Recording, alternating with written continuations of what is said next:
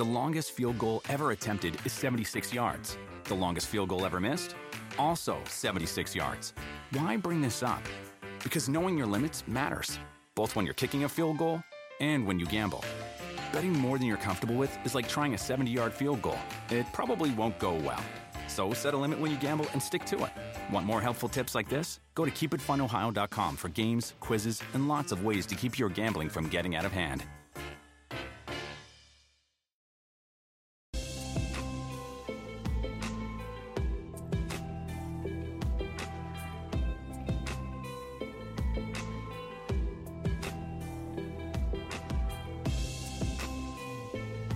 Hello and welcome to the Two Robbies podcast, your destination for in-depth discussion and analysis of the Premier League and the Champions League. I'm Robbie Mustoe, he's Robbie Earle, and here are today's topics. Man City place one hand on the trophy after sweeping aside Everton, and Arsenal fall at home to Brighton. Guardiola's men now can be Premier League champions next weekend.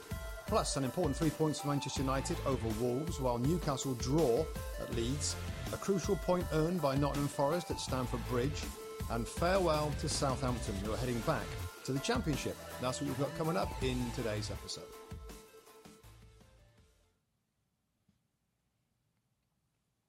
Okay, my friends, should we... well, how do you want to kick this off? So should we talk about how the day unfolded with Manchester City going to Goodison Park, an Everton team that just won 5-1 against Brighton, buoyed by that result.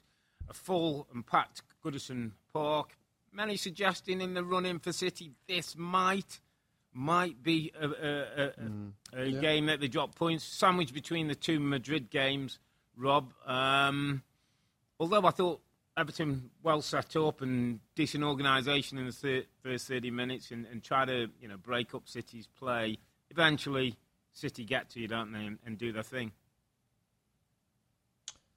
Yeah, eventually it happened, yeah. I mean, I did think that, I thought Everton were I guess, to be expected, Rob. Yeah. Sat back real quick. They sat back, they were defensive. I would love, and I know it's easier to say it than do it, of course, and I often, I think when we've seen Man City rattled before, Rob, I just felt like at Goodison Park, on the back of a great result against Brighton, have a bit of a go, engage a little bit, try and rattle them, try and ruffle the feathers a little bit. Stuff that I love to see when you're at home against, the champions. But it was a defensive kind of posture, sitting right back in there. And they did frustrate for a little bit of time. That said, Rob, just before you move on, I thought they had one or two situations where they break good play. They had a transition, got into Calvert-Lewin, Decore, I think, went through once, I think Wobie on the other side. And it was poor passing, Rob. It was poor quality, poor decision-making. Gave the ball away in the opportunities when you just might ruffle those feathers, as you were saying, get a few shots on target, put City a little bit on the back foot. Yeah, that's what you were hoping for. I mean, City rested De Bruyne, rested John Stones, rested Jack Grealish, made the changes that we expected. I mean, of course, they got brilliant players coming back in. They got brilliant players. They made the changes. They win the game 3-0.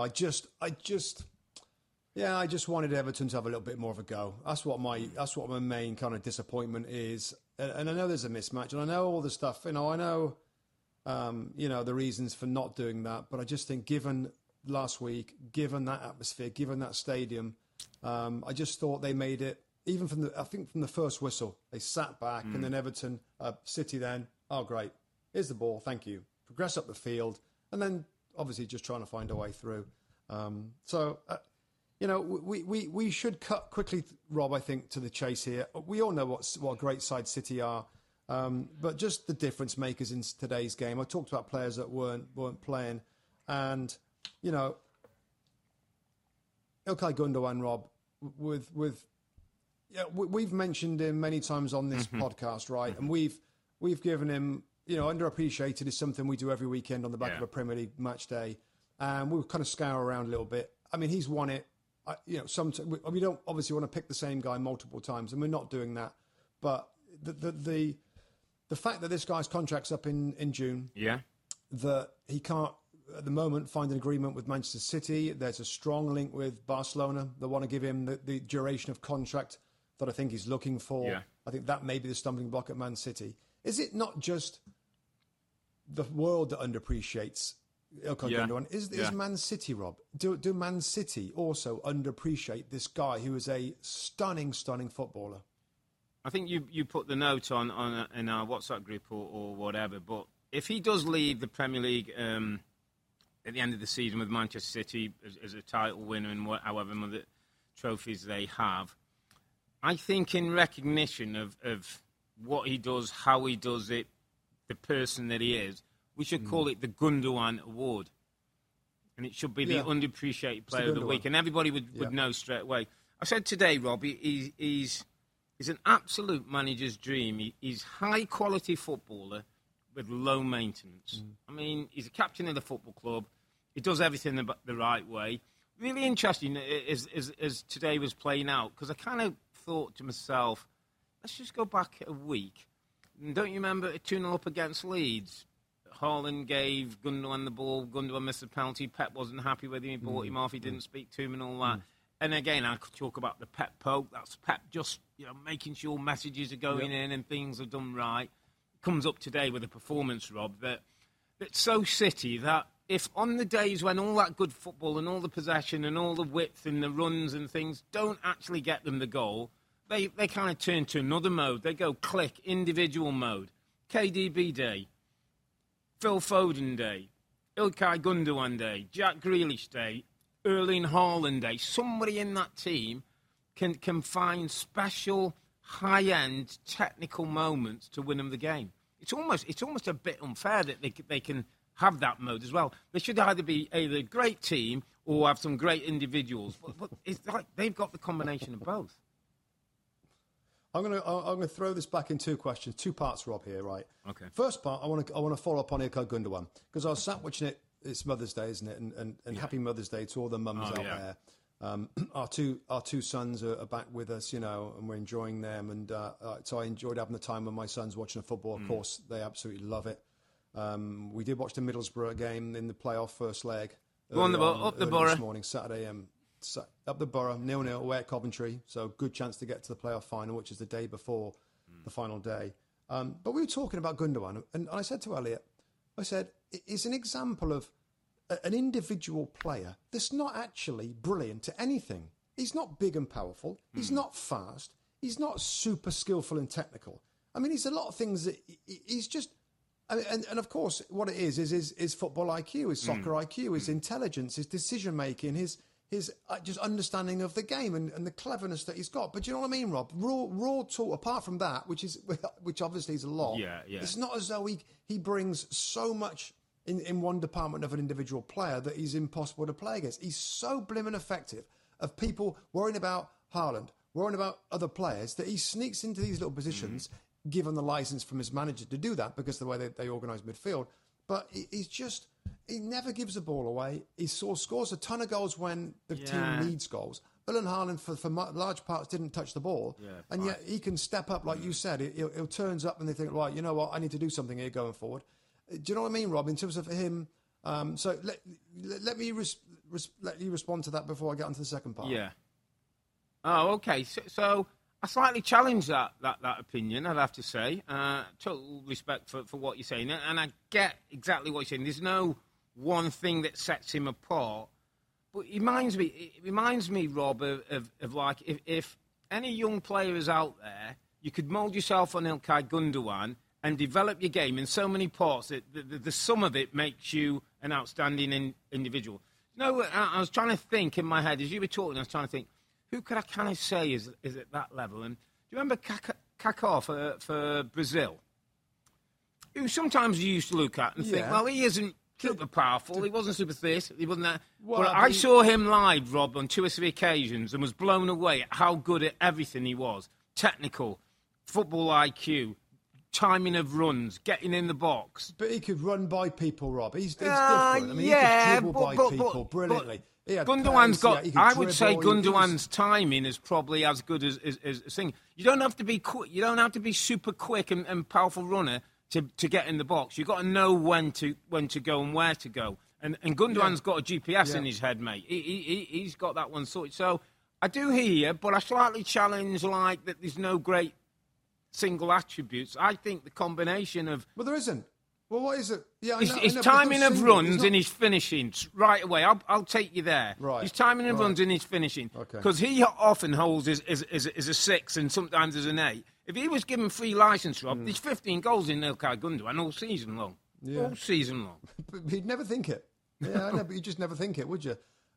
Anyway, just on the team, Rob. Yeah. Right? They're on the brink of winning it now, and we'll we won't go too crazy right now about this. No. And I know it's only Everton and they're struggling and stuff, but in terms of teams, Rob, we've had in the Premier League, right? And we've played against a ton of them a little bit earlier on. We've watched them, of course, very closely over the last 10 years.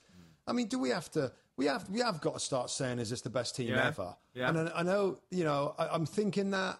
I am looking at the league table and I'm thinking of, Chelsea are awful. Liverpool have had a terrible year. Spurs are, what they are right now. I mean, lots of teams have fallen away. Yeah. But the dominance, Rob, they're going to get another 100 goals probably. The points total is going to be 90 plus. I mean, when do we have to? I mean, I know the Champions League is coming up, and I know a lot of people, for them to be the best English team they've ever seen, they're going to have to win that. And I got to agree with that, to be fair. But if they win the Champions League, Rob, and if they get this treble this year, could Invincibles, could have Fergie Man United, could have Mourinho Chelsea? Are they that? I mean, I don't know. I'm starting to get to a point with the dominance in the Premier League, with other teams over recent seasons, maybe not this year, having strong teams. I mean, who's been better? It's a good point, and I think what we have to do at this stage is start to credit them more on what they do, Rob. And I had a couple of stats in terms of, like you say, 2 of the 3 most points returns in Premier League history Man City have got. I think it's 3 of the 4 most goals ever scored in the Premier League history Man City have got. And I think it's credit. It almost feels to me like we've got to give more credit for now, but most of the best in looking back always comes when Pep's gone and you've got the legacy of what the record is. It kind of feels you're in the moment now, and it's harder to maybe have those kind of conversations or be more as definitive because it's still going and we don't know what else is coming out of here. But the one thing Bex asked me today, and I said to her about one of the things that I don't think is talked enough about is the mentality of Manchester City. I think we talk about the mentality of the teams who are trying to chase them or overhaul them, so the Liverpools, and they broke Liverpool. Liverpool almost had to have a season off to recharge and look like they're going to come again. They broke Arsenal, an Arsenal team that one time were purring and going on. They broke them in the end. I just never felt Arsenal were in the right place today after the City win. They never showboat, Rob.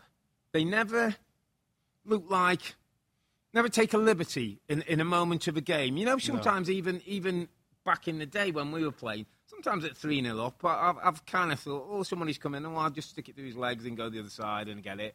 And actually, I used to think, that's not me, I'm not that player. But I never see a Manchester City player doing anything like that, Rob, that is for their benefit or for an individual thing. It's always about the team and the group. And I loved after the game. I'll just let it come in. I loved after the game when Jack Grealish was obviously Yerry Mina was trying to be Rudiger today and didn't do it that well. But he was trying to get under Haaland's skin when he was there. He was trying to get under Grealish's skin.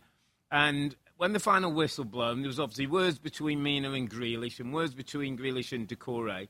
And I loved, mate, that Erling Haaland got himself off the bench, ran onto the pitch and stood next to Jack and put his arm as if to say, go on then, who's coming? Like his bodyguard, like he's taking care of one of his own, Rob. And that is also something that's, what it's like when your teammates have got your back. You just feel like there's a strength that isn't going to break you.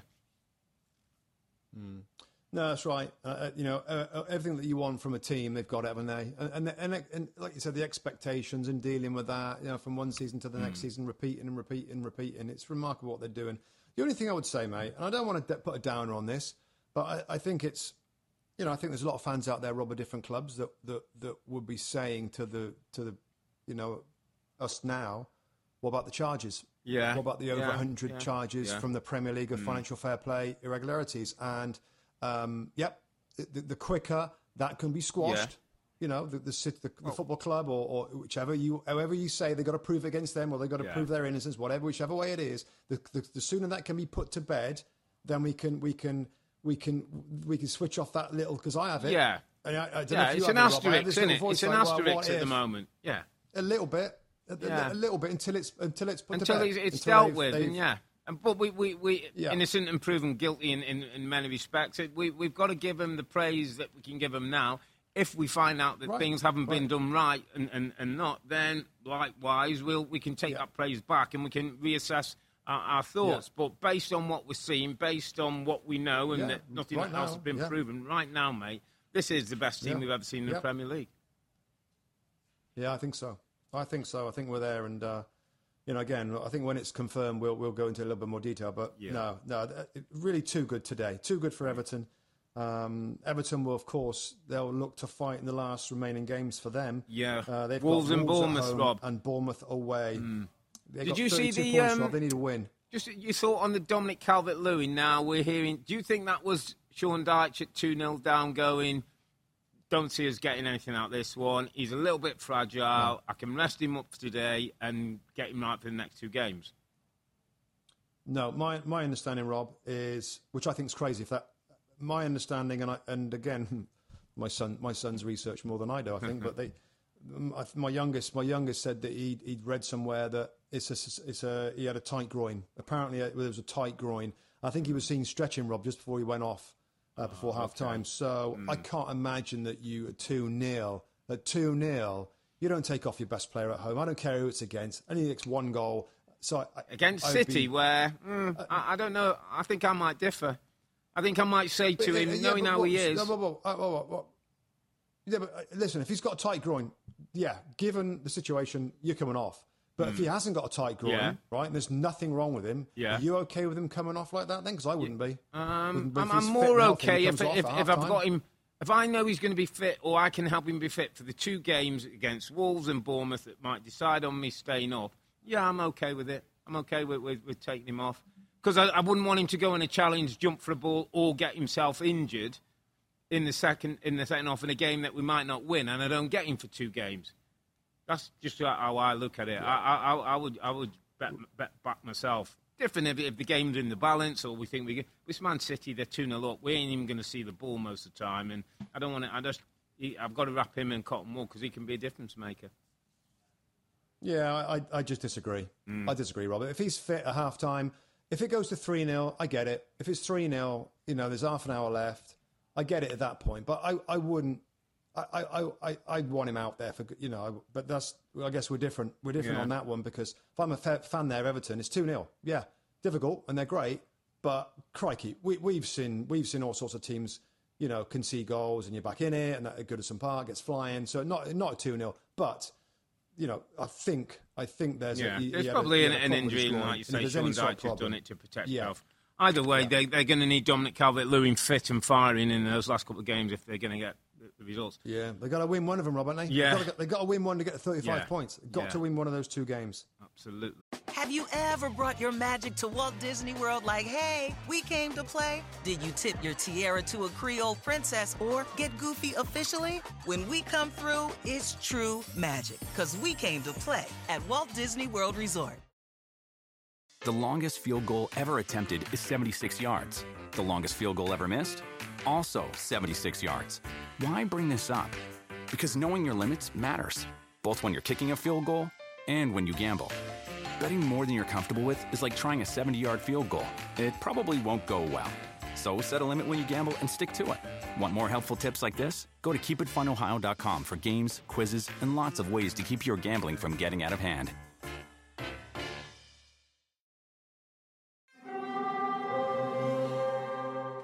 Hear that? It's the call of the Crave. And when the Crave calls, you know what to do. Try the $5 Bacon Bundle, because the only thing better than a White Castle slider is a White Castle slider topped with crispy hickory smoked bacon. So pick any 2 of either the Bacon Cheese Slider, 1921 Bacon Cheese Slider, or Chicken Bacon Ranch Slider. And also get a small fry for just $5 with the $5 Bacon Bundle. White Castle. Follow your Crave. So let's talk about the consequences of the result for Manchester City, 3-0 at Goodison Park. So we went to the later kick-off today. The Emirates was full. It was buzzing. It was expectant. Arsenal were hosting a Brighton team that had just been well turned over by Everton, a 5-1 result that nobody saw coming, against an Arsenal team that put in a really good performance that we both talked of against Newcastle United. So I think there was hope and anticipation and ambition that Arsenal could win out from here on into the rest of the season, Rob. Take themselves to 90 points, push City as far as they can, and if City go on and win it, then, well played.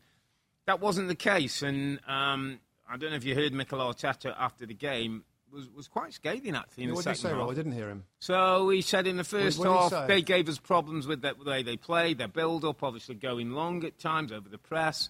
They gave us problems. He also talked about their game management. They never allowed Arsenal to get in the rhythm. But actually, second half, he just said, that wasn't good enough for us, and that's unacceptable, and I apologise to the fans, and that my players know that. So, yeah, quite strong and quite brutal to the point, Rob, where he just didn't feel his team certainly turned up in the second half when questions were being asked. Okay, so I've got a lot to say about this, Rob. Obviously, it's an incredible game of football. Yeah. Incredible game of football. I want to start with a couple of things. I want to start again by disagreeing with you about something here, and I think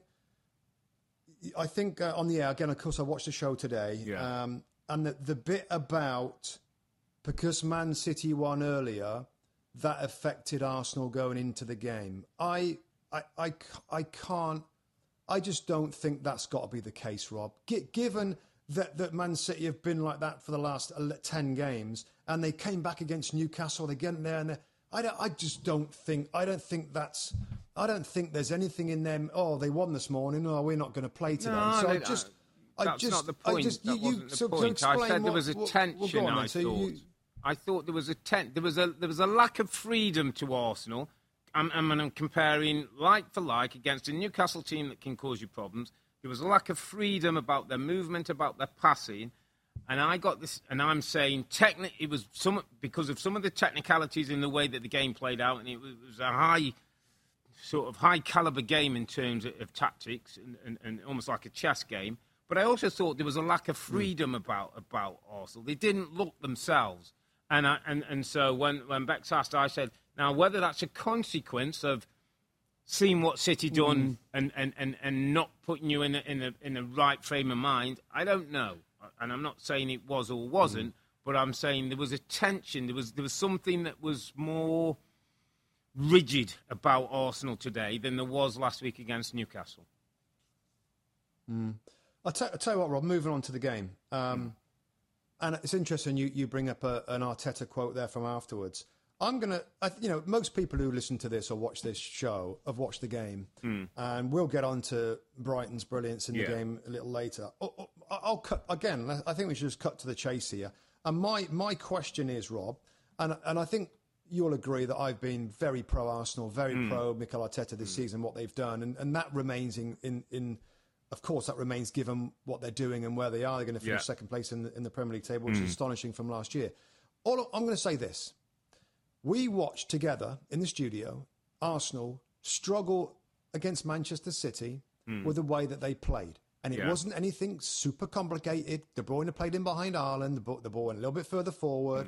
They controlled things a little bit further back. Arteta didn't deal with that, or I don't say know how to deal with it, but he didn't influence that game. I'm saying seeing the same thing today, Rob. Brighton play the way that they play. Arsenal Football Club and Mikel Arteta should be absolutely well aware of the way that they build up, they play out. It's an incredible way of playing that we don't see too much. The closest really is Marcelo Bielsa in terms of the way that they do things a little bit. Another game where Mikel Arteta couldn't do anything, it seemed, to stop the flow, to change the flow, to change the rigid nature, Rob, the rigid nature of Arsenal. It was there because of the way that Brighton played. They played out from the back. They pressed like man-to-man.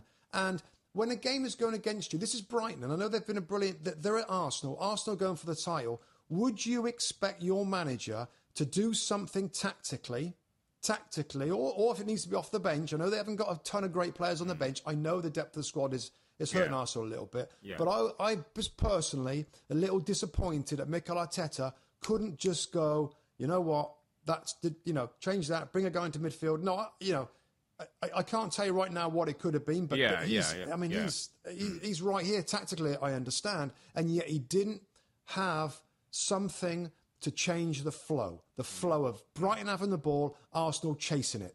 And I know what it's like to press a good team that possesses well, and Arsenal got tired of pressing because Brighton say, okay, keep coming, because we're going to do it again. Goalkeepers, centre-backs, full-backs pushed on, midfield players. I mean, it's incredible the way they play.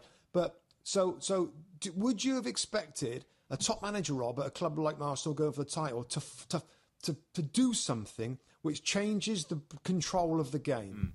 It's a really interesting point. And as you were talking, it was giving me, I'm pleased, it was giving me the time to formulate my response, because my response is slightly different from yours, in that I would say Mikel Arteta has such an overriding belief in the way that Arsenal play that he's a bit like, this is us, and that's them, and we'll play. And he did that against City. Now, it's interesting, because as you were talking, I was thinking, his sort of apprenticeship at City is very much like Pep.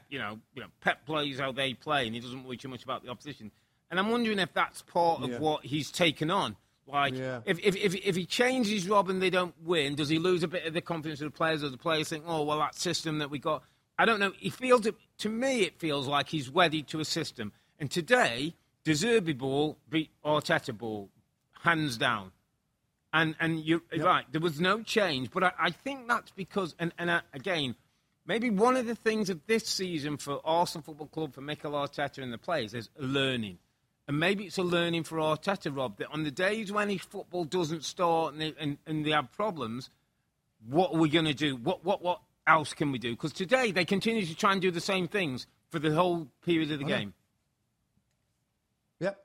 I know, Rob. And it's like, just thinking again there, like, put another player forward. Play another player forward, right? Play another player forward. So even if it goes back to the goalkeeper, you're kind of ready to press. Now, Brighton, as great as they are, if there's almost man-to-man in that area, they've got to hit it long. Yeah. And if you're Arsenal and you're a centre-back, you're on the front foot, you're ready for that ball, and you pin them in.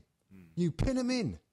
Like we've seen City do with so many teams where they try and play out. I mean, Brighton, they're either going to gift you the ball when you press them, or they're going to hit it long. Yeah. And when they hit it long, you've got to be ready for it. But there wasn't that. And Brighton could find their way through every time. Not every time, but they did make some mistakes back there. But for the most part, anyway, I'm just trying to think of something quick that they could have done to try and change the flow of the game. It's stunning what Brighton are doing, Rob. I don't know whether you want to jump onto them right now before we talk we Arsenal. should do, because we've given Arsenal. We've had a look at Arsenal, and this guy, this team, mate.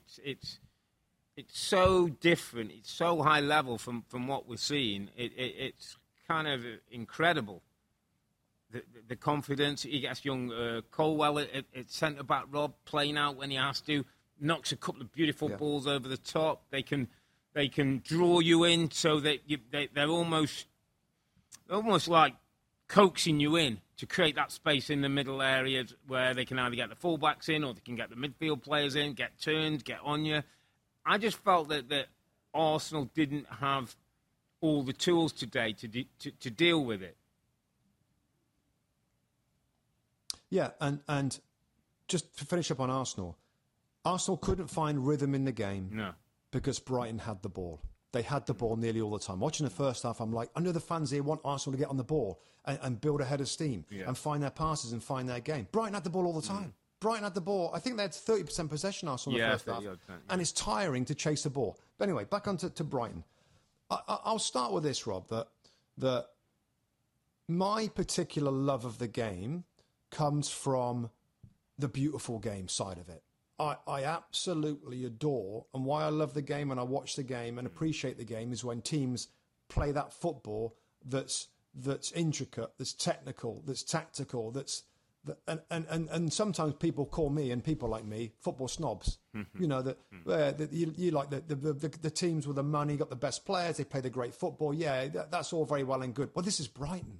This is Brighton. And I love Brighton playing this way as much as Man City playing this way, or Arsenal in the past with Bergkamp and Vieira and Thierry Henry. Yeah. I loved this. This game was like, and this is nothing against Arsenal, and I tweeted out something that this is incredible from Brighton, and it's not anti-Arsenal, it's just good football, appreciating good football, and from a club that hasn't got the money that should be able to compete with Arsenal. The budget difference is insane, yet you've got a bunch of players recruited in a particular way, and a manager recruited in the same way for the same style, and it ends up that you outplay Arsenal, an Arsenal team that's had a brilliant season, that are challenging for the title with like 3 weeks left, 2 weeks left or whatever, and you play them off the park with your football, with your technicality, with your tactical bravery.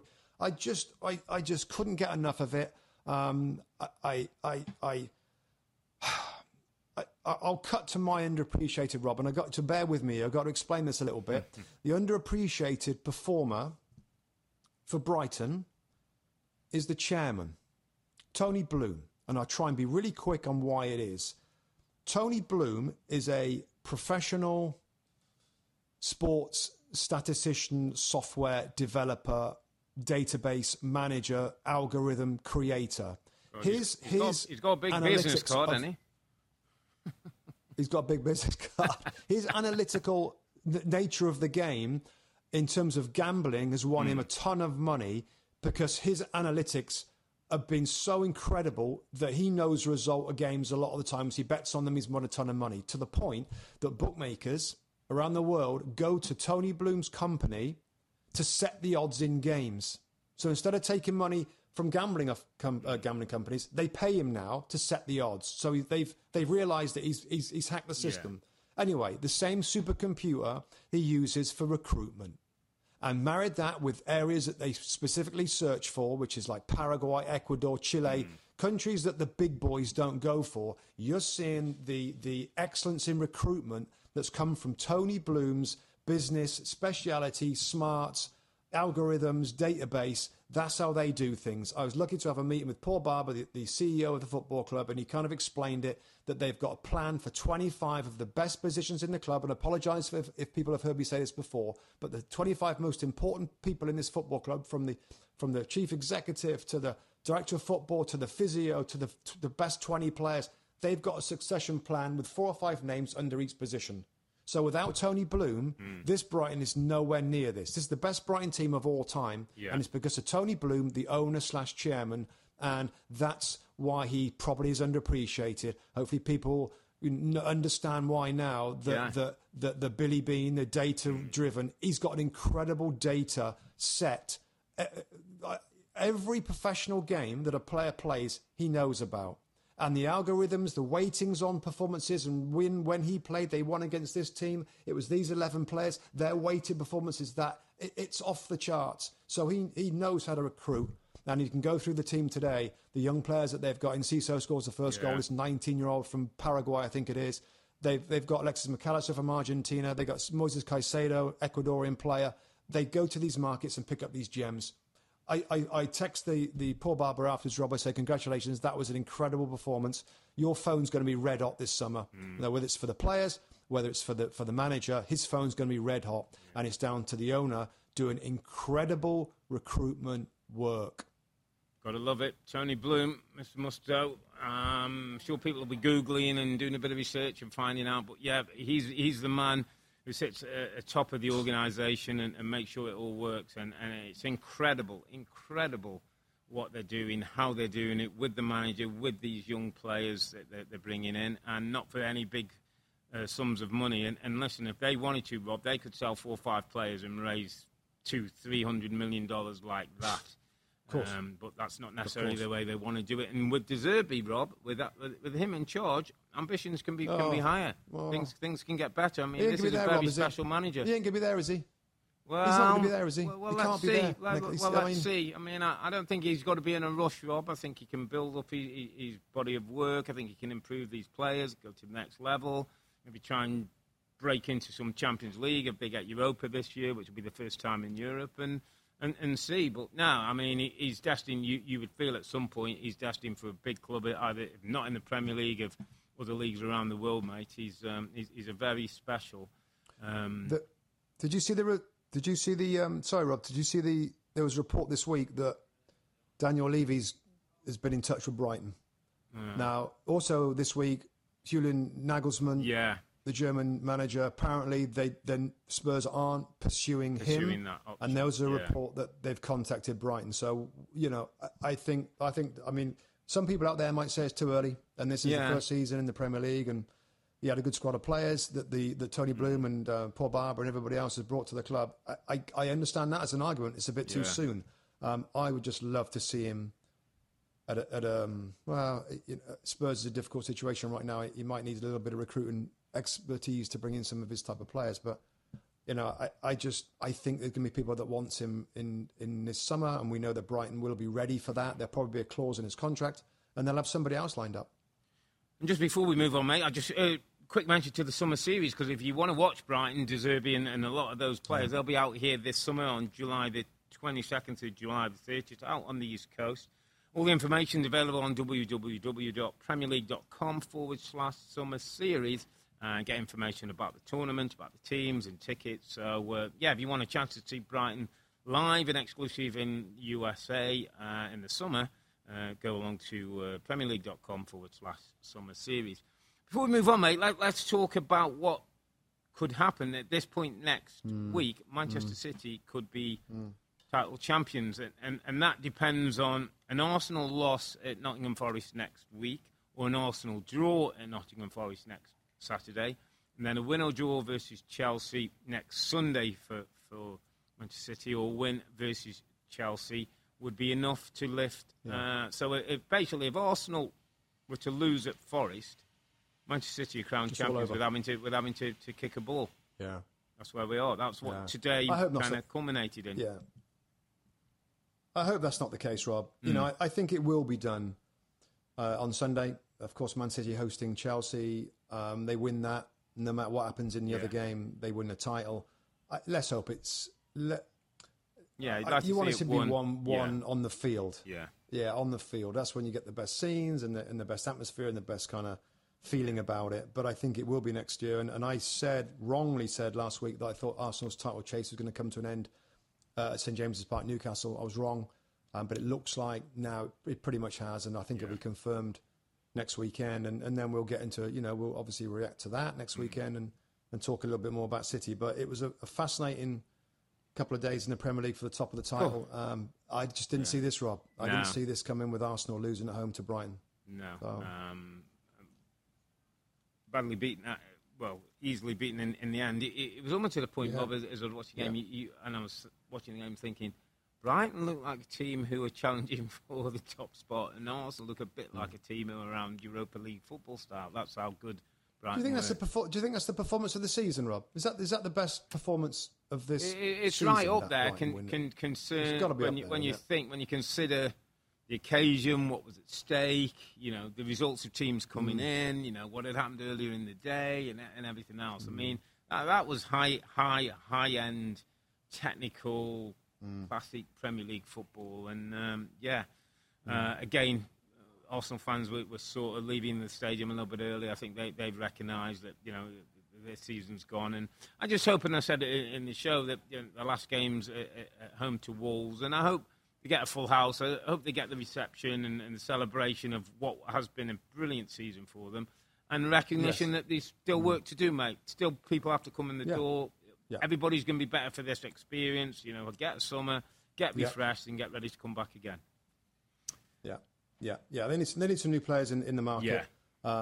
And again, we'll react to it, Rob, when it was confirmed next weekend. But you know how I feel about Arsenal. It's been a brilliant season. They've proved so many people wrong from the start of the season, and yet they've also proved that there's still work to do. They're not quite ready to compete with a team that's just won, I think it's 11 Premier League. I mean, it's just, they're an incredible side, and I just think as long as Pep is at that club, it's going to be so hard for anybody else to compete with them at the top.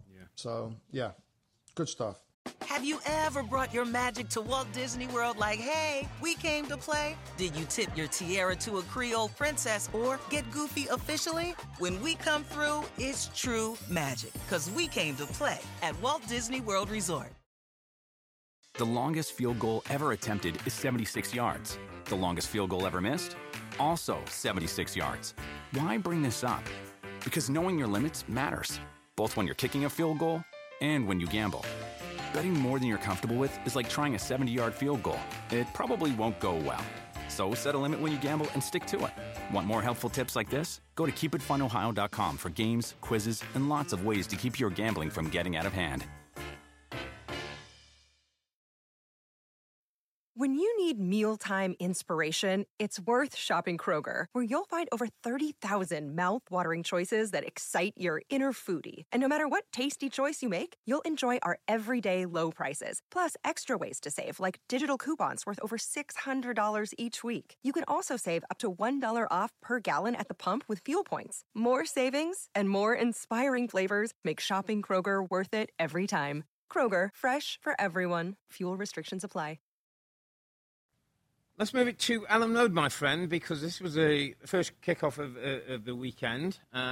Big Sam, having said he's as good as any manager in the league and lost 2-1 to Manchester City, but was facing Eddie Howe, a Newcastle team that he has managed, one of many that Sam's managed in the Premier League. We were interested seeing what a week's work would look like under Sam, how the team might be a little bit different under Sam. He managed to get Rodrigo and Bamford in the team. That I thought was quite interesting. He bolstered the midfield with Robin Koch as a defensive midfield player in front of a back four, and Robles was in goal again. And to be honest, mate, I thought they started the game fiery. I thought they were committed. The challenges were going in. They were winning 50-50s and knockdowns. I thought they sent a real great tempo and got themselves the goal, Rob, that, Sam celebrates, Ellen Road celebrates, and it was takeoff for couldn't have wished it any better. No, that's right. I mean, first off, there's no question that Sam Allardyce has re-energised Leeds United, re-energised the dressing room, re-energised the fans, with the staff that he's brought with him. Robbie Keane and Carl Robinson's in it. Yeah. You can see them working and around the players. It has re-energised the football club. And also, Rob was watching the game as well. And it's not like Sam has really pulled them back, by the way. It's not as though they're parking a bus. Obviously, there's more defensive focus. There's changes that he's made. He changed the goalkeeper. He's changed Robin Koch into midfield and a few other changes he's made. But there's still Leeds. They still get forward. Yeah. They still get in the box. If I was on the show, Robin, my first reaction afterwards would have been, they should have won the game. They should have won the game. They made two errors. He talked about you that. give two penalties away like that. Yeah, he talked about that. Yeah, and then you miss a penalty. There's two. I mean, another day they could have won that. Newcastle were rattled. Newcastle didn't bring their best stuff, and yet they got help with some. And I guess this is the reason why they're down there, because players make poor decisions. And Big Sam said afterwards, I've told my players to stay on the feet. And Max Verber didn't stay on his feet. So a couple of mistakes for penalties. Patrick Bamford, who's struggled, he struggled all year really with trying to find his best stuff, misses the penalty, which would have made it 2-0. And it ends up being a draw on a point that could have been, Rob, so much better. Absolutely, and you're seeing the benefits of his work, and it got me thinking of it. Was yesterday after I went home after the game, and I thought, you're right, Leeds. I think there's a belief around Leeds now, from the fan base, from the players, from the football club, that they got a chance, Rob, and if they can get to Spurs needing to maybe win or needing to get somewhere, you kind of feel like they got a chance. Spurs look like they're limping towards the end.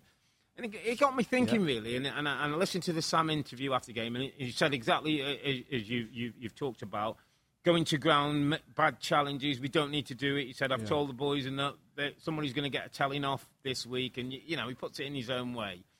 And it got me thinking about Sam, really, and sometimes, Rob, that he sometimes gets a bit of a hard rap from people, because of the way he is and the old school and, parking the bus kind of thing. Because it wasn't that. And I was looking at the team and I was looking at the improvement. I was looking at, he makes some interesting, Robin Koch in the middle of the centre-back midfield. Yeah. Better. Interesting, better. Reads danger, maybe not great on the back line, but much better in front and knows where things are coming, etc., etc. But the point I want to get to is his line last week was a throwaway, and we know why he's done it and all that stuff. I'm as good as anyone, Pep and that. And I thought to myself, we know what Pep does, and we've seen De Zerbi's, and we've seen people like at the top end, and you go, that's brilliant. And as you would say, like if you're a football snob, that's what you love.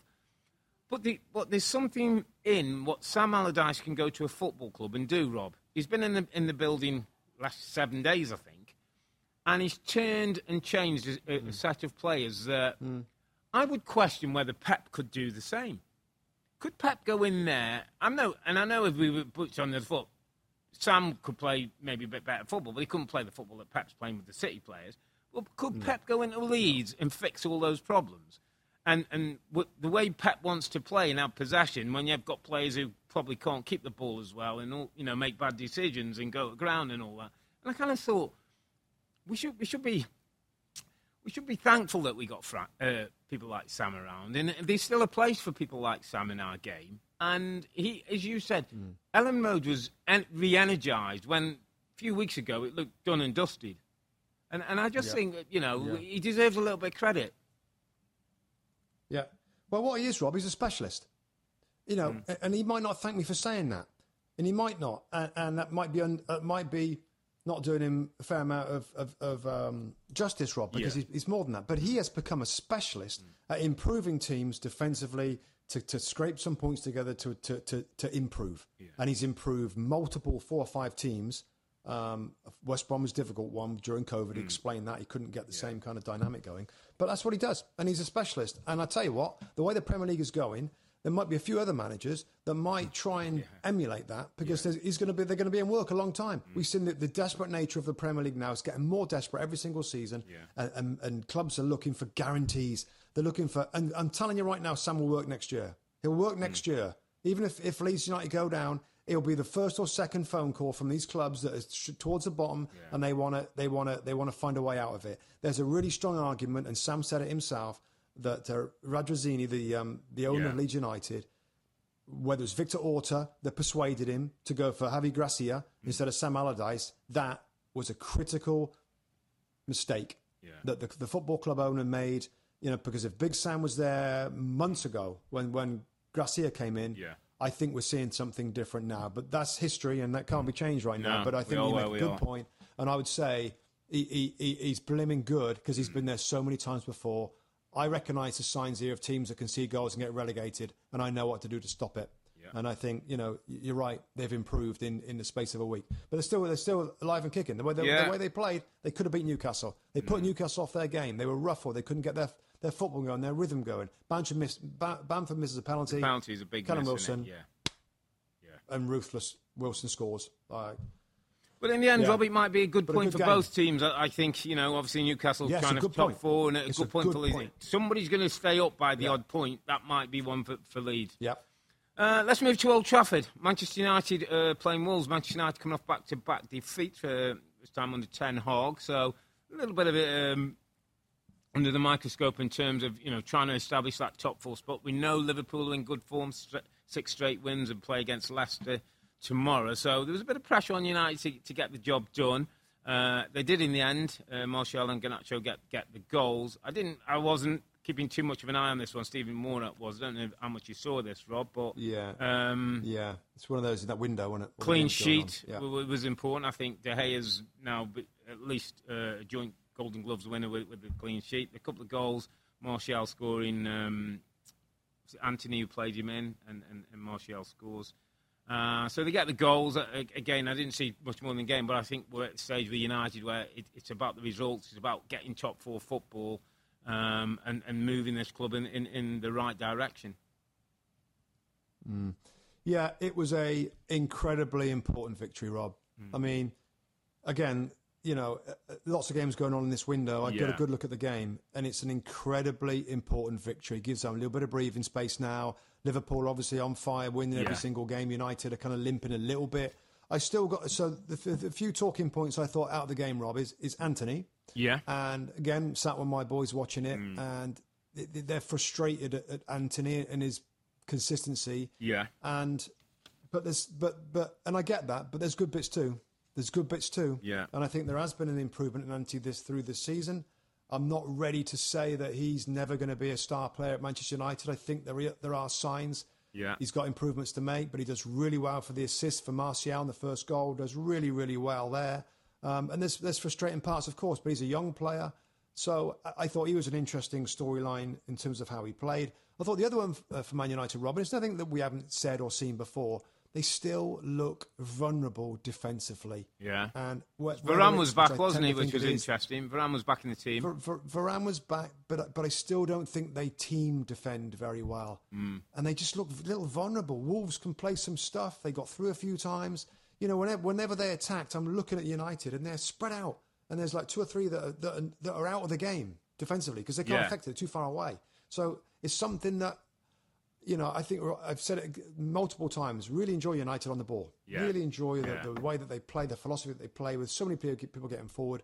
They're creative, they score goals. It's really, really good. But vulnerably, defensively, a little vulnerable again. But who cares? At this point in the season, who cares? They got to finish in the top 4. The manager said that.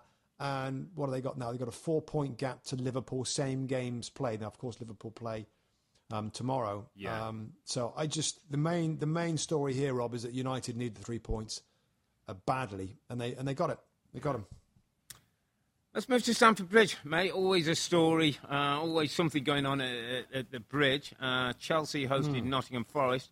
Forest went back to this system that we saw against Liverpool, 3 at the back, 2 wing-backs. No Brennan Johnson up front. You had Awani with Danilo and Gibbs-White underneath.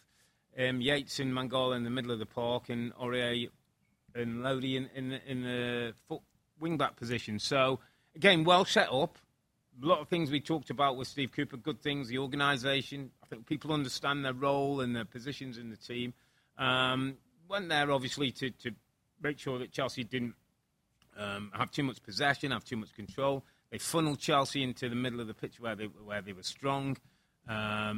And got themselves 1-0 up through Awani, who's starting to look much more of a Premier League player, Rob. I must admit, when we first saw him, looked a bit rough and didn't, I think, have the understanding of his role in the team, but much more defined now and gives them a focal point. And they score with a loaded cross, a Awani header past Edouard Mendy, my friend, who was in goal for the first time since before the World Cup for Chelsea, which was an interesting choice, and I'll give you my thoughts on that after. But having got 1-0 up, Forest, I'm sure Steve Cooper will be a little bit disappointed that they allowed Chelsea back into the game.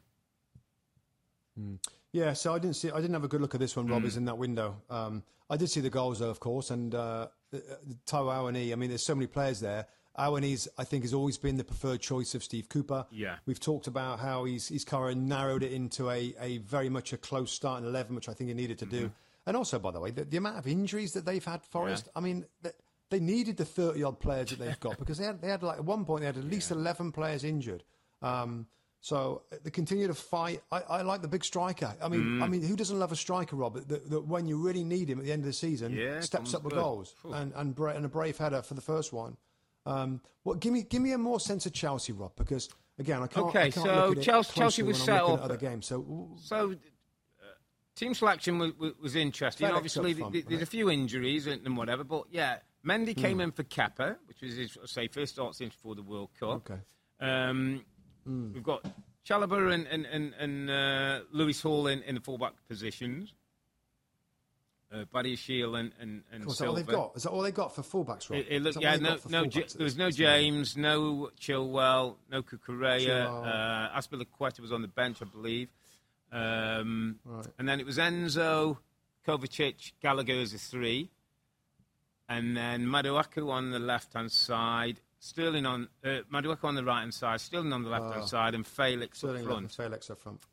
Felix up front doesn't really work for me. He comes so deep, Rob. There were times he was coming off the centre, going up towards his own centre-backs to get the ball. Wow. He's a playmaker. He wants to get on the ball and be involved in build-up. He's not a centre-forward, so that became a problem. Little disjointed Chelsea at times. You know, they pass without really... with any aim of where they're going to, what's the end product going to be, which continues to be the same story. I wondered, Rob, and again, Beck talked about the team, and the news was breaking about Pochettino coming in, and which has been confirmed now broken by David Ornstein, our Premier League insider. That, you know, we're getting to paper signings of Pochettino, and it should be announced sometime early this week. And when I saw the team sheet, I said to Bex, I won't be surprised if Pochettino's had a little influence on this. because I think between now and the end of the season, although he's not going to officially take the role and be at the club, I wonder if he might say to Frank, let's chuck in Mendy this week. Let me find out about him. Let's put in Louis Hall. Is he going to be good enough, or do we need to get him out on loan?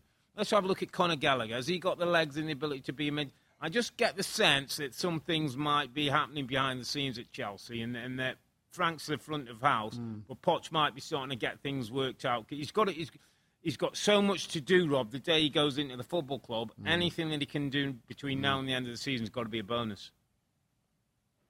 Yeah, I think it's an interesting shout. Yeah, and I think that would be smart of the club, as long as Frank Lampard's okay with it, Rob. I mean, it's still Frank Lampard's managerial reputation here that they're dealing with if they're gonna make changes on behalf of the new manager. So I know what you say. I still think that Frank Lampard would have to absolutely agree with those to say, well, I don't, you know what I mean? It's what about Pochettino, Rob, taking over like immediately? I know there's not much left now, a couple of weeks left. Yeah. But is there benefit in that, or is it just it's literally too late now? So it's interesting again, by standing on the sideline. Yeah, I think Stephen Warnock and I maybe had a slightly different view. I think I would like him in the building. I don't think he has to be front of house and think. I just like him in the building, Rob. I just feel that this football club needs some accountability, some football leadership on the football side of things. It needs to start a new direction. Yeah, a new direction. You start putting together your culture and building what you want and how things are going to happen.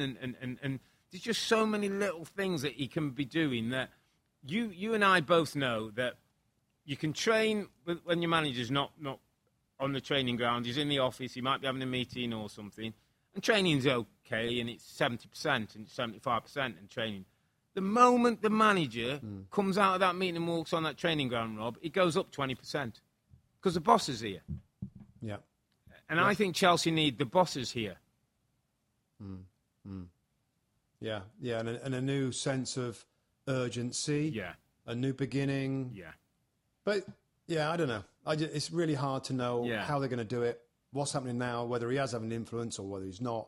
One thing's for sure, Pochettino's got to be all over that football. And when he signs that paper, he's got to be all over that club. Whether we see him on the sideline or not, he's got to be all over that club, finding out everything that he can, looking at tons of games from this season, lots of performances, sitting down with directors of football now, and there's a few of them, I believe, at the club to try and figure out what their strategy is going to be.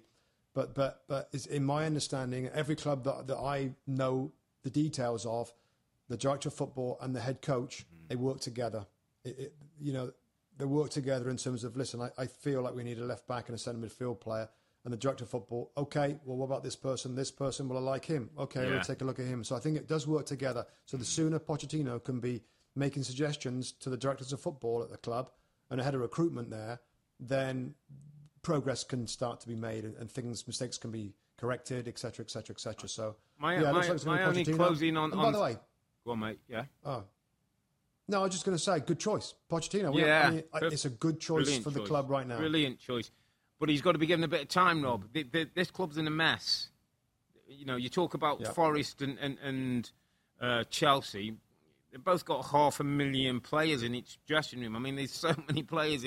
Must be two biggest squads in the league. And he's got to be given a bit of time to deal with the things he needs to do and maybe do a couple of windows where he's going to wheel and deal and some are going to go out and some are going to go in. And before the project really gets going how he'd like, there's some cleaning of the business to do. And I think, he's got to be allowed the time to do that before we start to see the progression. But just want to finish with on a Forest line because Sterling got a couple of goals, a beautiful second goal on a breakaway, scores Ben's winning, so he gets a brace. Yeah. And then, to be fair to Forest, Rob, they come back again, with a set piece, they get a ball into Awani, gets up just onside. It was one of those where they weren't sure if he was going to be VAR was going to say he was offside, but he wasn't. He got the goal, they got back in the game. It's a really good point for them. Gets them onto 34 points and out at the bottom, 16th. And you get the sense one more win for Forest, Rob. And guess who they've got next week at home? The mighty Gunners. Who, I'm not sure we're not sure what state the Gunners are going to be in by the time they get to Forest. Forest could be buzzing with that crowd there. I just thought 34 points, Rob, might 34 points, which they have now, Forest, with 2 games left. I don't know. I think a point. I think a point might be enough. 35. 35. So well, 2 games if they can get a draw. Yeah. Just one thing, Rob, and I don't know whether I'm a bit ahead of stuff here, but just back on Chelsea, we are hoping to meet with the owner. We're hoping, both sides we want to chat to Todd Bowley, and we might be meeting him in the next couple of weeks. Yeah. I'm sure it's going to be off the record, so it's just to get an understanding of what the club's going through, or how he's found it in the Premier League. I think it's beneficial on both sides to have a better understanding of each other going forward into next season, and us to able to report and to analyse more based on some real facts that we've gained from the top man, Todd Bowley. So I think I just wanted to bring it in, Rob, to our it's a good viewers point. and listeners that's something that we think's happening. And hopefully we can help communicate better with a lot of the Chelsea fans here in the US, because there is plenty of them, and they've been concerned about their football club. So hopefully we can bring a bit of certainty and transparency to some of the things that they're doing. The longest field goal ever attempted is 76 yards. The longest field goal ever missed? Also 76 yards. Why bring this up? Because knowing your limits matters, both when you're kicking a field goal and when you gamble. Betting more than you're comfortable with is like trying a 70-yard field goal. It probably won't go well. So set a limit when you gamble and stick to it. Want more helpful tips like this? Go to keepitfunohio.com for games, quizzes, and lots of ways to keep your gambling from getting out of hand. We have to talk about the team that's left the Premier League this weekend, my friend. It was Southampton, who basically needs to win all 3 games to have any kind of chance of staying up.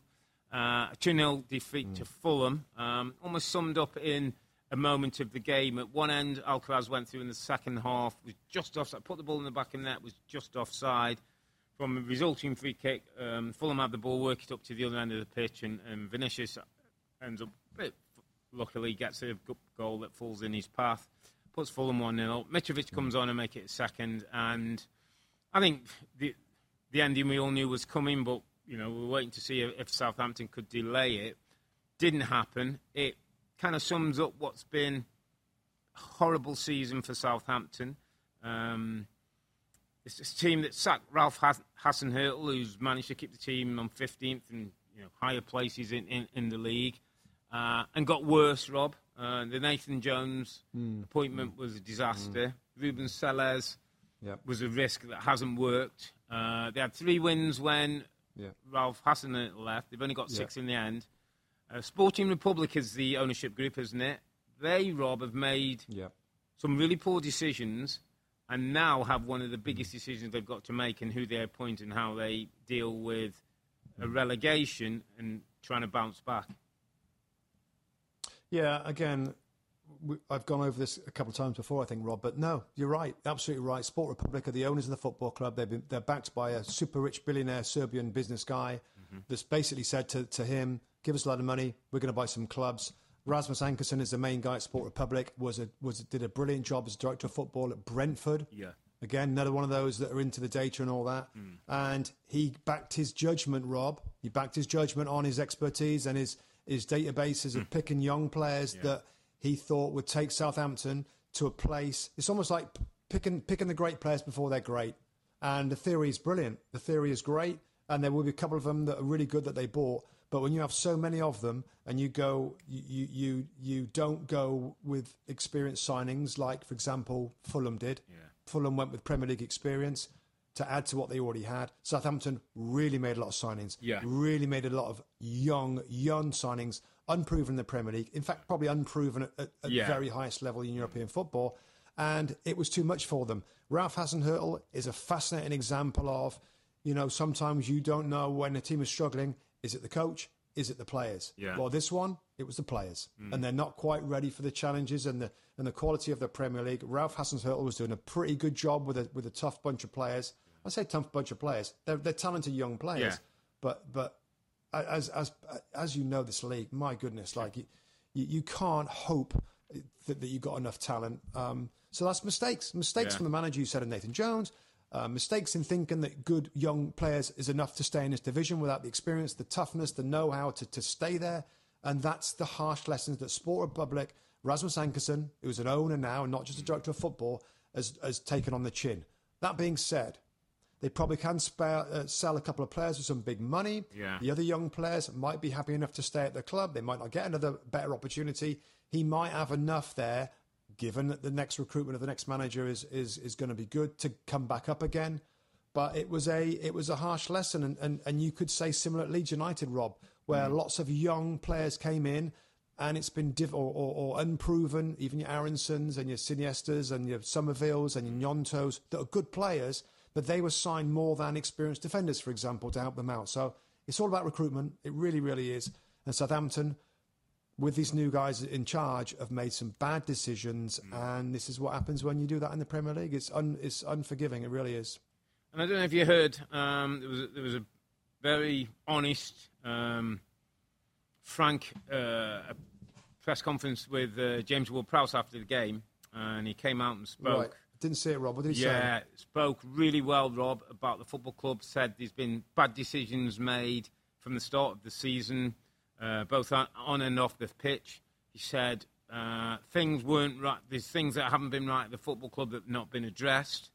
He said we all should have done better. Everybody could have done and should have done more. And it was really interesting as he was talking. So I went back again and listened to the interview and did a little bit of research, Rob, because you kind of think, wonder what he's alluding to. And I kind of unearthed a few things. And again, they're all opinion pieces, and but people were talking about, what Ward-Prowse was getting to. And the suggestions are that there was unrest in the camp, and it became a bit of a young and old camp.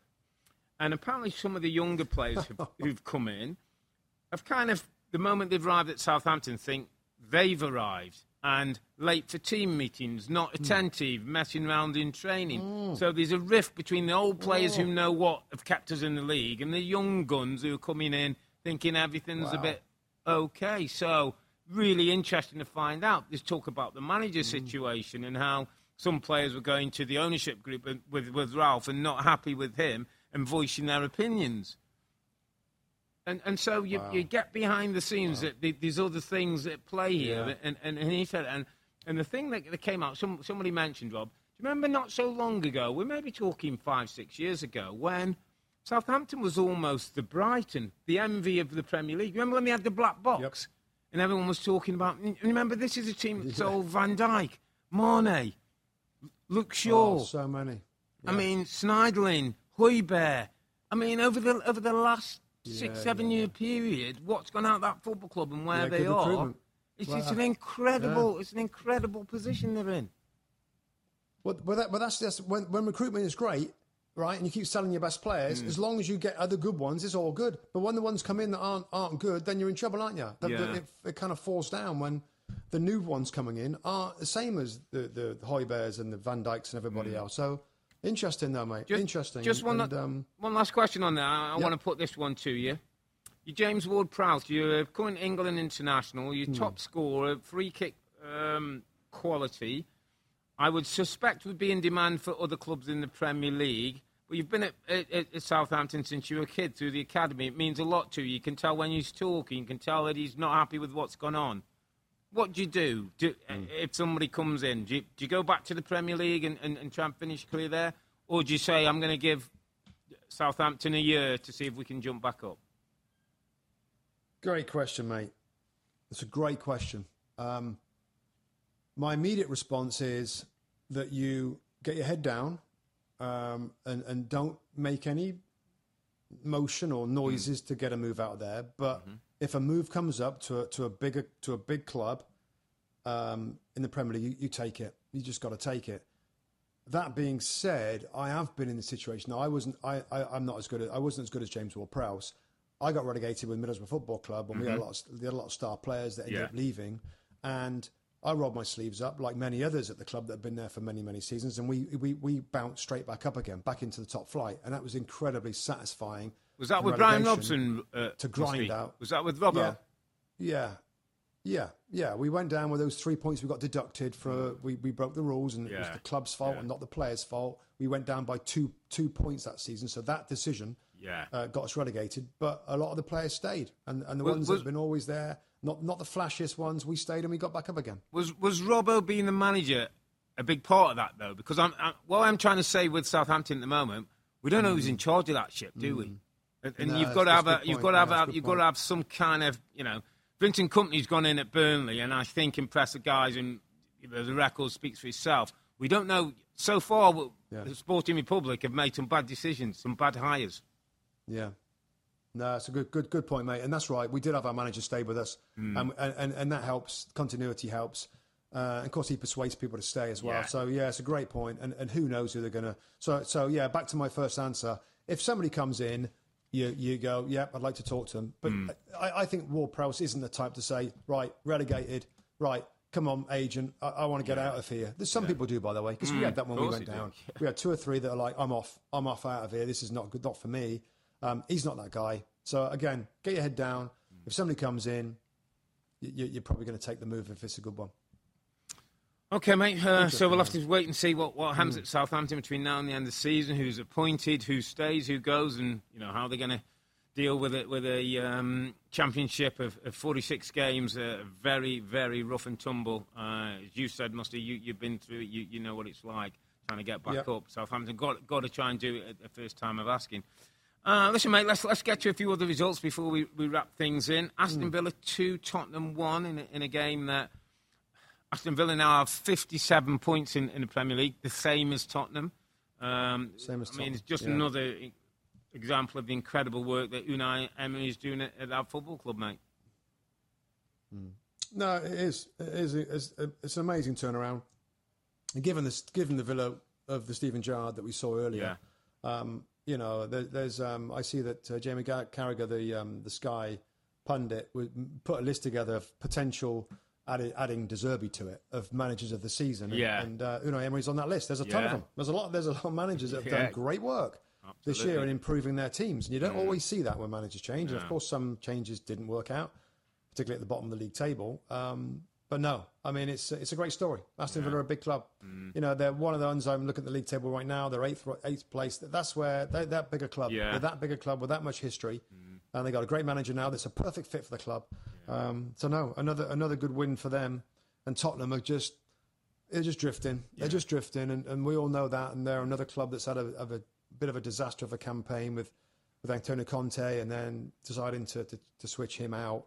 And again, Rob, with the things that we've read about Nagelsmann that we thought would be kind of perfect for them, they're not interested. Who are they going to get, and when are they going to do it? And the director of football situation, the club as well. So, Tottenham is another one that's got to give itself a shake. And again, it goes back to recruitment, Rob, of getting the right people. And we have seen Aston Villa, Arsenal, Newcastle. You get the right person, things can turn pretty quickly. And I honestly think they can be the same at Spurs as well if they get the right guy.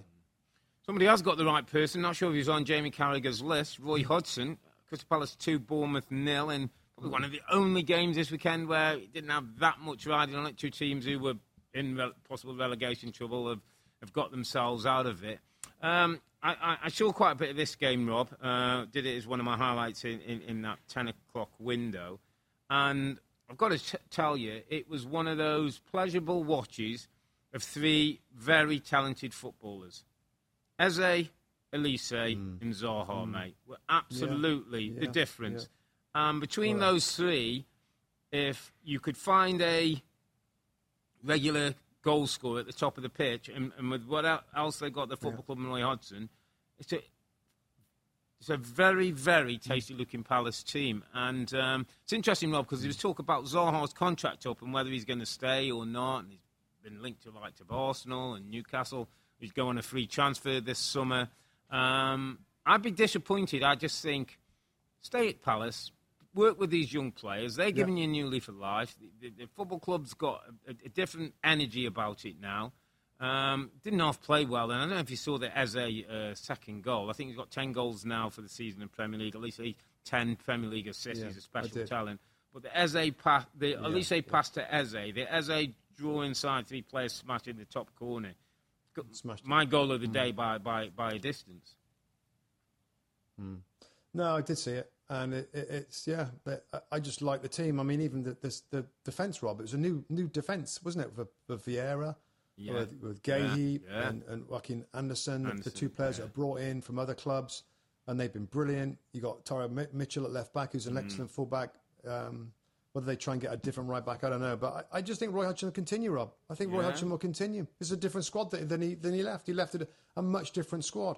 Nowhere near the same ability of the squad that's got now. Roy Hodgson now, given this squad, is doing good stuff. So, I don't know, we'll see. It'll be all about Roy Hodgson. But if you're Steve Parish, Rob, do you think he's saying to Roy, listen, if you want it, it's yours for next season? Do you think he's saying that to him?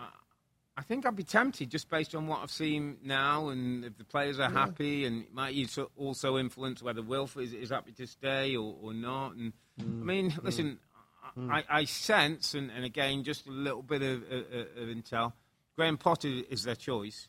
They believe Graham Potter's a good fit for Crystal Palace.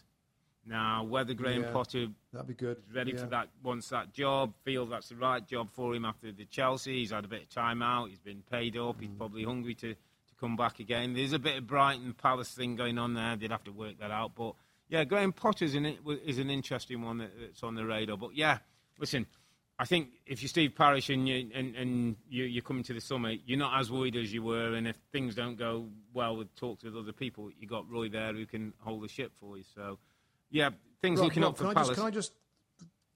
Can I just side note a little bit here? Yeah. Just a quick one. You know, the way that Chelsea have gone since he's left, is there an argument that Tottenham might say, you know what? Maybe Potter wasn't. Maybe Potter did the best he could in a very difficult situation. Maybe Potter. Well, maybe Graham Potter. It's really funny that you said that. Maybe right? Spurs is a better fit. It's really funny you said that, because last night I'm getting far too deeply thinking in these things, and I'm thinking it's almost like a merry-go-round, you know. Poch wasn't good enough at Spurs, but he's got the Chelsea job. Tuchel wasn't good enough at Chelsea, but he's got the Munich job. Nagelsmann wasn't good enough at Munich, but hasn't got the Chelsea job. And Potter wasn't good at Chelsea. Could he end up at Spurs? I mean, it's like this moving chairs of 4 or 5 young managers, and who knows at the time. By next week, somebody else might be in the frame. Listen, one manager who deserves some credit in closing, mate, is Thomas Frank, whose Brentford team beat a West Ham side who've probably got their eyes on the Alkmaar second leg in the Europa Conference League semi-final. But there's no Ivan Toney for Brentford, Rob, so you missed 20 goals at the top end of the pitch and all that he brings. But Bowman, we got the goals in the first half, and Bowman with a turnover, good win possession. Wiesa with a set-piece throw-in routine that we've seen him work. And we were talking about that actually today, me and Steve Warnock, mate. The long throw seems to be having a comeback in the game, doesn't it? Long throw-ins. Remember the Rory Delap Stoke days where he used to launch it in? Big Sam's brought it back in at Leeds. Yeah, everybody wants a big throw. McKennie doing it at Leeds. Yeah. Just before we close, mate, I've got to get my underappreciated performer of the weekend, and I've left it till the last. And I'm not sure we've ever had him before. Thomas Frank, my friend. When we talk about managers and expectations and building players and making teams better and players better and you know, teams struggling at the bottom of the league. And you look at, you know, I'm looking at Southampton and Leicester and Leeds and Everton, Forest to a lesser degree, West Ham and Bournemouth and maybe a Palace. And Thomas Frank, Rob, is this level kind of coach who plays a good style of football, who works with his players, has generally got a great relationship. You can see that there's a real chemistry between the two. It's very rare since Brentford have been in the Premier League that I've seen a day where I've said, nah, they didn't really turn up today, weren't really at it. They've not won all the time, they've not played great all the time, but there's a certain something you get from a Thomas Frank team. And if he was available, Rob, and people were looking, I think there's a few who could do a lot worse than go take Thomas Frank. I know his football might not be quite as maybe, you know, high-end as some may think, but I also think you've got to remember the players he's working with, some who was the first time in the Premier League. I think they play different styles. I think they give teams problems. There's no doubt he's developed players who could all be sold for big profits. So anyway, my underappreciated performer of the week is Thomas Frank, my friend. Yeah, I think given where they are on the league table right now, is it going to be their best ever finish or something? Yeah, They're going to be top 10, four, probably finish for Brentford. I think that might be guaranteed, I think I read, given where they are right now. Certainly is a great shout. Second season for this team to kick on has been excellent. They have got an incredible goal scorer in Ivan Toney. He's got 20 Premier League goals, which is great for any manager. But no, I totally agree with the comment you made about they're always up for it. And there's one thing that I remember from his press conferences that he always says about the attitude of his squad is tremendously is brilliant. It's a big part of it. I mean, I guess some might think that he potentially has earned a position at Tottenham, maybe. Not for me. And I'll be honest here, Rob, again, I don't know. It's just how I feel about things. I'll put him in the category right now of when Sean Dyche was doing good things at Burnley. Yeah, I totally appreciated what he did. I just couldn't. Might be just me. See a good fit at one of a top 8, a big club of Sean Dyche at that time. And rightly or wrongly, it didn't happen. But I just felt like, even though I love what he does and it's a little bit different and it's effective and he's respectful and he talks great, exactly same with Thomas Frank. All those things. Mixes his game up well, physicality. Yeah. I just don't think he would be ready, in my opinion, to jump up to one of them. Now, if you have another season next year, Rob, and he does even better, which is a very, very difficult ask, then maybe I change my mind. But right now, I think he's at a great club with great recruitment. They love him to bits. He works brilliant with his squad. Obviously, he can re-motivate this team from season to season, from game to game, and he's doing a stunning job there. I just don't think he's ready. That's my opinion, Rob. Do you differ from that? Do you think he could jump into a top? Yeah, I think he's a brilliant club communicator. I think with better players, I just think sometimes you only see the capacity of the manager depended on the level of the players they've got. I think he can go next level. I think he's an educated guy. He looks a smart coach. He doesn't rely on just one system. They work on good basics, Rob, set pieces and things like that. They come up with so many different ways of doing things. He's got, he might need to take some of that group with him a little bit like his recruitment and his assistants and that. So it might be, Thomas Frank at plus however many. But I'd like to, at some point, him being given the chance. It might take another year, and I don't think he needs to be in a rush because I think he's doing great work at the moment. No. But it's really interesting. They beat West Ham 2-0. I know West Ham fans are still a little bit, you hear the remarks about David Moyes. I think West Ham would be a really good fit for Thomas Frank. But we'll have to wait and see. You said, sorry, mate, you just said something that interests me a little bit. Like, I think he's excellent at basics. Yeah. He's done the basics brilliantly well at Brentford. But obviously that jump up requires more than basics. It requires something special, something different, something clever. You got to beat teams that regularly that you'd expect to beat, and that might take something other than just the basics done really, really well. Anyway, just a quick point from what you said, but no, there's no question he's on that list of potential manager seasons. Had a brilliant season. It's a great shout for underappreciated because people aren't talking a lot about Thomas Frank. No. But of course, we see the team, we see the interviews, we see everything that he does, and he's an impressive guy. Yeah, sure. And we see how difficult it is to stay in the Premier League. Just ask Southampton about that, who had 11 seasons in there, mate, and are going to be one in the Championship next season. Yep. Listen, mate, on a weekend when Gundogan came good at Goodison, mouthful, the Zerbi ball proved too much for Arsenal at the Emirates, and it looks like handing the title to City. We'll be back on Wednesday. That's May the 17th, when we'll look back at the 2 Champions League semi-finals, see if Manchester City can get over Madrid and face one of the Milan teams in the final that takes place in Istanbul on June the 10th.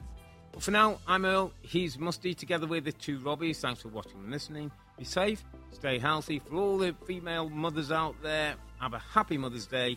It's a good night from me. And it's good night from him. Good night.